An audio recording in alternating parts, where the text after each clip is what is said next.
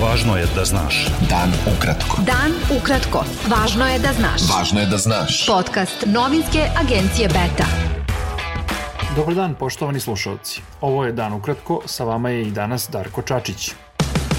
Prema zvaničnim podacima koje objavljuje Ministarstvo zdravlja Srbije, u prethodna 24 časa zaraza koronavirusom potvrđena je kod 254 osobe, čime je nastavljen rast broja novozaraženih, a od posljedica infekcije umrle su još 3 osobe. Na respiratoru je 31 osoba. Broj zaraženih u svetu prešao je granicu od 10 miliona, a najviše inficiranih je u Sjedinjenim Američkim Državama, Brazilu, Rusiji i Indiji. Od posljedica koronavirusa u svetu je umrlo više od 500.000 ljudi.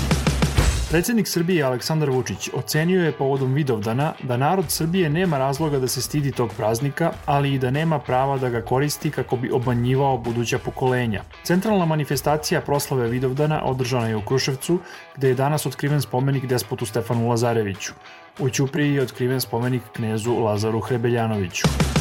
Sednica glavnog odbora Demokratske stranke prekinuta 21. juna nastavljena je danas u Šapcu, dok je frakcija suprotstavljena rukovodstvu stranke održala paralelnu sednicu u Beogradu. Predsjednik Demokratske stranke Zoran Lutovac rekao je da je skup u Beogradu protivan statutu stranke i da ne postoje dva glavna odbora. On je na sednici u Šapcu pokrenuo postupak isključenja iz stranke Balše Božovića, Radoslava Milojičića Kene, Slobodana Milosavljevića, Branislava Lečića i Gorana Jajića. Optužio ih je da su inicijatori i organizatori propalog pokušaja preotimanja stranke uz pomoć funkcionera Srpske napredne stranke. Na sednici u Beogradu frakcija suprotstavljena rukovodstvu ovlastila je Dragoslava Šumarca, Vidu Ognjenović i Aleksandru Jerkov da potpišu ugovor o ujedinjenju Demokratske stranke sa strankom Zajedno za Srbiju Nebojše Zelenovića i Socijaldemokratskom strankom Borisa Tadića.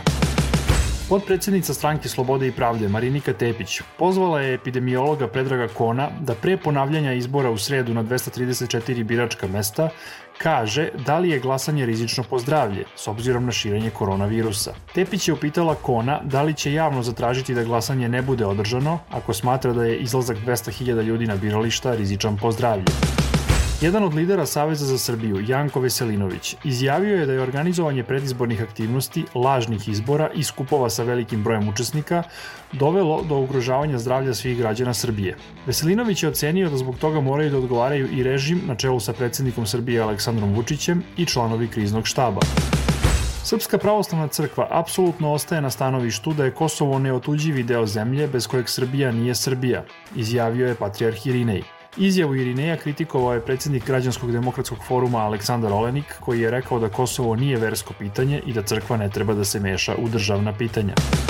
Svi građani koji od 1. jula putuju u Grčku morat će da imaju odgovarajući QR kod prilikom ulaska u tu zemlju.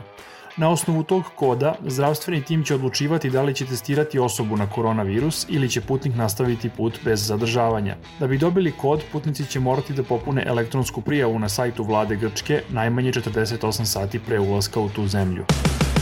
Neformalna grupa građana Ne dam kej organizovala je izložbu za naš kej kod teatra na Savi, povodom najave gradskih čelnika da će savski kej biti uređen po ugledu na Sava promenadu u Beogradu na vodi. Grupa traži da savski kej zadrži sadašnji izgled, ali da bude uređen i redovno održavan i da nijedna zelena površina ne bude betonirana.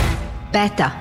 Dan ukratko. Više od 30 miliona Poljaka danas bira predsjednika države. Prema anketama, najveću podršku među 11 kandidata imaju aktuelni predsjednik Andrzej Duda, konzervativac, i gradonačelnik Varšave Rafal Trzaskowski, predstavnik liberalne proevropske opozicije.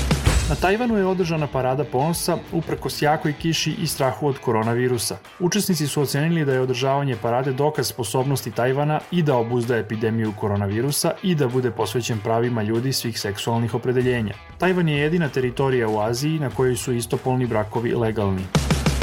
Rock grupa Rolling Stones zapretila je tužbom američkom predsjedniku Donaldu Trumpu zbog korišćenja njihovih pesama na predizbornim skupovima uprkos zvaničnim upozorenjima.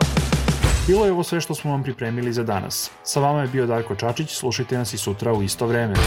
Pratite nas na portalu beta.rs I društvenim mrežama. Važno je da znaš. Dan ukratko. Podcast novinske agencije Beta.